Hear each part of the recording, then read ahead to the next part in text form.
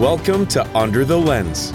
Come and enjoy an extraordinary, raw, and unfiltered podcast that delivers debate, discussions, and interviews about film, pop culture, and everything in between. Here is your host, film critic and journalist, Byron Lafayette.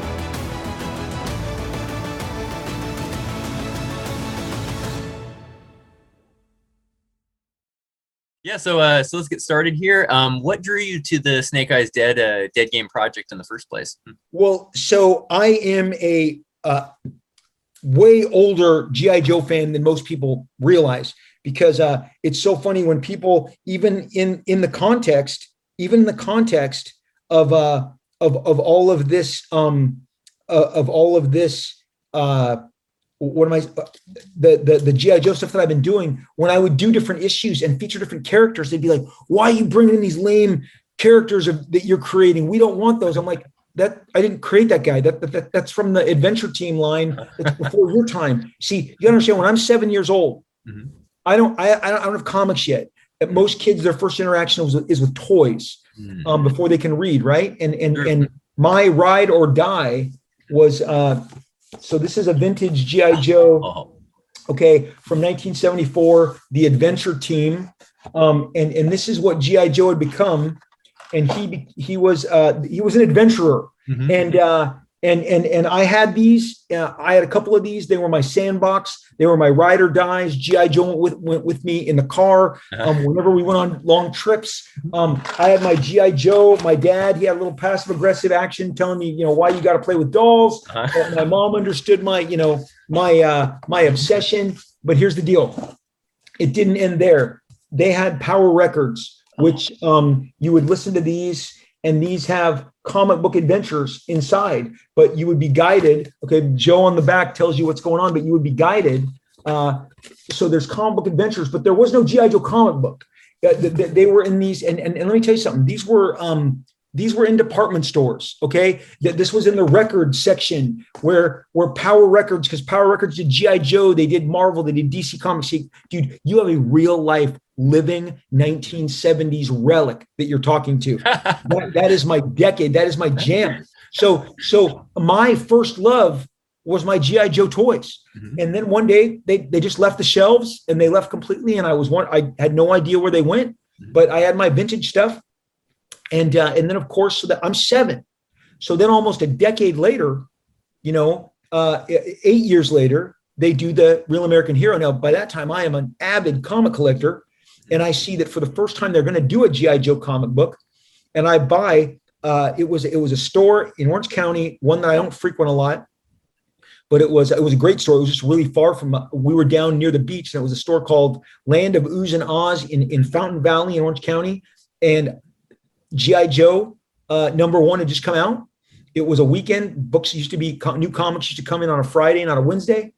And I remember going, oh my gosh, double sized, all this action, all these new Joes. And I understood that there was a new toy line and there was a cartoon coming. And I was just completely thrilled. So at that point, like I said, I'm 14. Mm-hmm. So I'm kind of I was at the tail end of the Adventure Team, but I'm at the beginning of this new G.I. Joe, and of course, like so many others, look, my favorite character is Snake Eyes. Mm-hmm. I'm like, wait. So there's a ninja.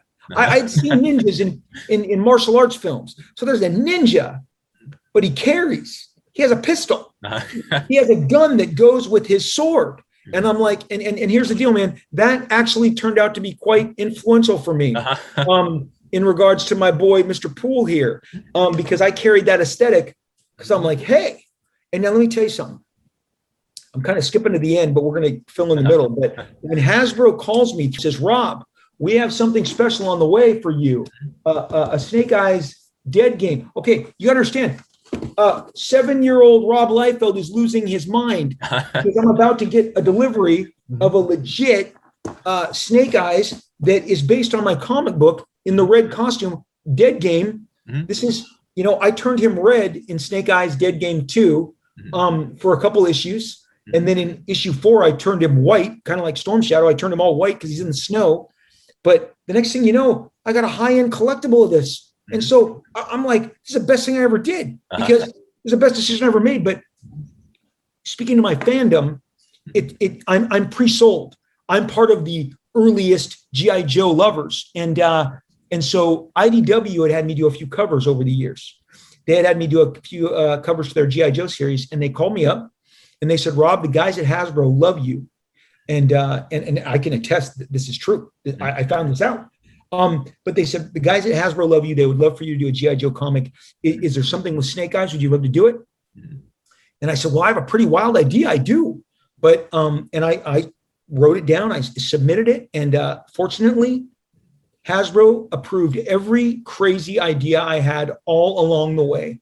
And it turned out to be my favorite experience in 34 years of doing comics. This Snake Eyes project, Hasbro and IDW went out of their way to make this little kid's dream come true. So once they cleared me, we were off and running. And now this thing called the pandemic hit right in the middle, which stalled it out a little.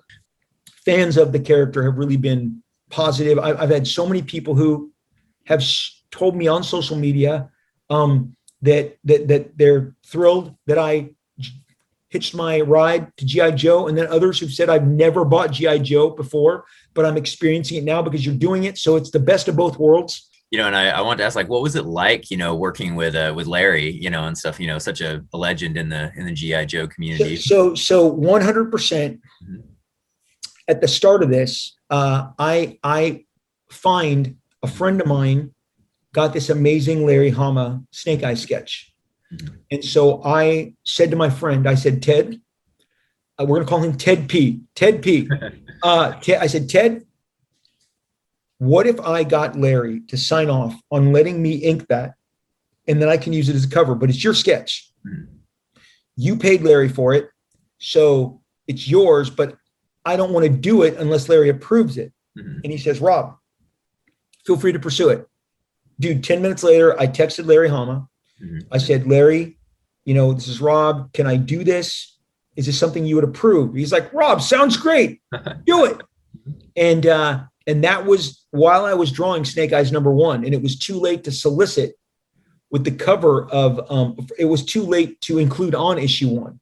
So then I called my friend Ted and I said, Ted, Larry has given me permission.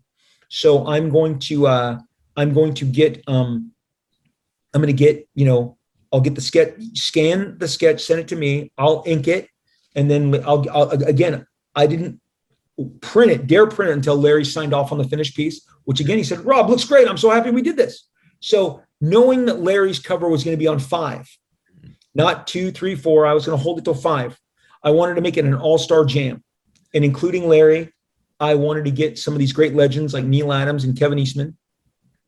And Neil Adams, for me, and I think anyone would be hard-pressed to argue that he is not the greatest comic book illustrator of all space and time. And those people who aren't familiar with his Batman, his legendary Batman work, his legendary Green Lantern work, his X-Men work, he did a seminal book, kids my age celebrate. DC reprinted it a few years ago in a hardcover. Superman versus Muhammad Ali is one. I remember that. It is the most beautiful, most amazingly rendered, drawn, illustrated, laid out comic book of all space and time. Peak Neil Adams, nobody can touch. He was on a level of, he's like the Michael Jordan of comic books. So I know Neil very well. I've got a very friendly relationship with him. I used to always pull up my chair at shows if I had some downtime and chew his ear off. And a couple of years ago, we all went out to dinner. Neil, his wife, my wife, we all, and I pick his brain because his period in comic is my favorite.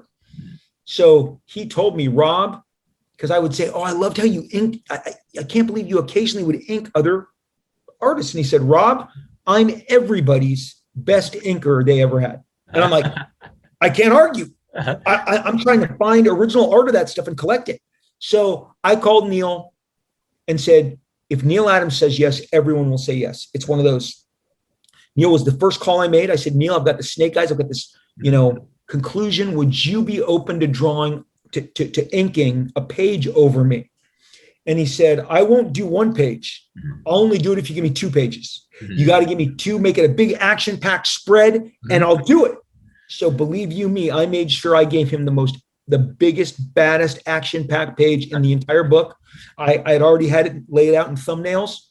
I sent it to Neil, 80 years old. This guy wipes everybody's ass. He's so good. The page came back and I stared at it and I stared at it, and I hadn't told IDW about this shit yet. I hadn't told them I was building an all-star team. I send them the spread with Neil. And I said, oh, by the way, I'm asking all these artists to join me on this issue. And figured I'd send you the page Neil just did. And my editor said, I'm having trouble responding to you. I can't believe I'm looking at a Neil Adams Inc. Rob Liefeld Snake Eyes spread. He goes, oh my gosh, people are going to lose their minds. And then he goes, who else did you get? And I went, all the names, all the all-stars. And then, of course, Kevin, the King Eastman, Kevin, Teenage Mutant Ninja Turtles, agreed to jam with me. I mean, the guy is a living legend himself.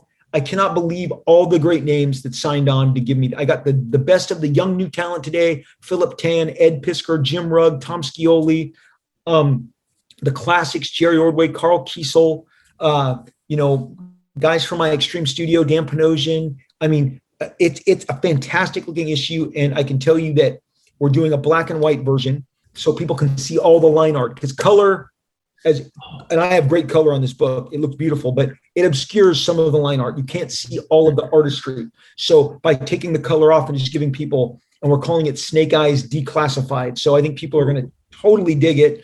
But it's just too many, in comic books, we focus too much on the launch issue. And I figured this is my big finale. How do I make it special? So I packed it with irresistible talent. And that's how we're going out. Oh man, that's exciting. Covered by Larry Hama. Come on, the creator of Snake Eyes. I mean, it had to happen. Oh, and that's exciting. And I'm really excited too for the black and white too, because I'm a sucker when it comes to black and white, whether it's movies or anything. And when the Snyder Cut came out in black and white, I was like, okay, I got to watch it. So like anything black and white, I'm excited. Yeah. So I mean, this way people will get to see all the nitty gritty of the line art. So it'll be great. Yeah, it's good. In your opinion, when it comes to arguably Snake Eyes is probably one of the most, if not the most popular character in G.I. Joe. He's amazing. And what do you think it is that draws people to his character? What made people fall in love with him, do you think? Okay, so I love that question, and you're gonna have to just strap in for this answer. Okay? Because look, we are first and foremost a visual medium. Okay, I responded so powerfully when I was 9 years old to Star Wars, because I recognized that Han Solo was the gunslinging cowboy that was going alongside this almost like biblical prophet figure in Obi-Wan Kenobi, who comes out of the desert. I mean, he's like Moses. And then you've got like Darth Vader is like this samurai in black armor, and George was mashing it up. And I had seen enough after school. In the 70s, Monday through Friday, you always got these different movies in the afternoon, all the Planet of the Apes movies, all the Bruce Lee movies. So I got Grindhouse, I got martial arts, I got sci-fi. And I understood, okay, so I'm watching a samurai representation with like a biblical prophet, with like a cowboy, and then machines and robots. It was an ultimate mashup. And it became, like so many other kids, my favorite thing, just based on those visuals, that trailer alone. And a giant, again, get this carpet out of the way, okay? Wookie, what's this giant wolf man? I mean, again, this is prior. I'm 9 years old in 1977. I'm watching these cartoons. I mean, these commercials, and I cannot wait to see this movie. But more importantly, in the in-between time, when we knew that a sequel was coming, because as I've shared with my family, sci-fi magazines named Starlog were like our link. We had to go to the grocery store and look and see what news was coming in. There was an announcement, there's going to be a sequel to Star Wars. I'd never seen a sequel to anything. But then this character is announced, and visually, he just dominates. My friends and I lose our shit. And his name's Boba Fett, okay? He's got a great name. He's got an unbelievable look. And look how powerful that look is. It's now carrying the most popular show on the Disney Channel. I mean, Mandalorian, okay? And now we're getting, Boba Fett got his own show from Mandalorian, and Mandalorian got his own show because Boba Fett was so popular in the first place. And my generation, 11 years old, I had to mow extra lawns to buy extra Star Wars action figures to cut out the proof of purchase that was required to mail in to get a Boba Fett figure mailed to you, because that's how it was. And every day I checked my mailbox, and I remember distinctly the day that the bus dropped me off, and I ran down the street and I opened our mailbox, and there was a white cardboard, like it would fit a tube of toothpaste. And it said, from Kenner to Rob Liefeld. And I knew, holy shit, this is my Boba Fett figure. And I opened it up, and I mean, I lost my crap. Now, here's the deal. I didn't know that he would go on to die like a total bitch, Jedi, and be minimal at best in Empire Strikes Back. Okay. And I got to be, my kid version was not happy with how he was presented, because what I saw was a complete badass that could take everybody on. And that relationship was built through that visual. When Snake Eyes came on the scene, the goggles, the visor, the all black, like I said, a gun and a sword. A gun and a sword. I mean, holy shit. So one of the biggest stores in Orange County, about a year before the Deadpool movie, he carries all the toys, all the comics. His name's Jason. And he's like, hey, Rob, I'm going to tell you something. The thing I love about Deadpool, I've always loved, is he looks like a badass ninja. He goes, I know he's funny and he makes jokes, but it's how he looks. He goes, that's why we sell so many statues. He goes, none of these statues talk back to us. But look at all the Deadpool statues. They're posed with a gun in one hand and a katana in the other, and he's leaping at you. He's in an action pose. And all of that I got from Snake Eyes. Mm-hmm. Snake Eyes was like the predominant action hero of our generation. So the thing I love about him is the nobility. And what I tried to do with him in Dead Game was put him in way over his head every single issue.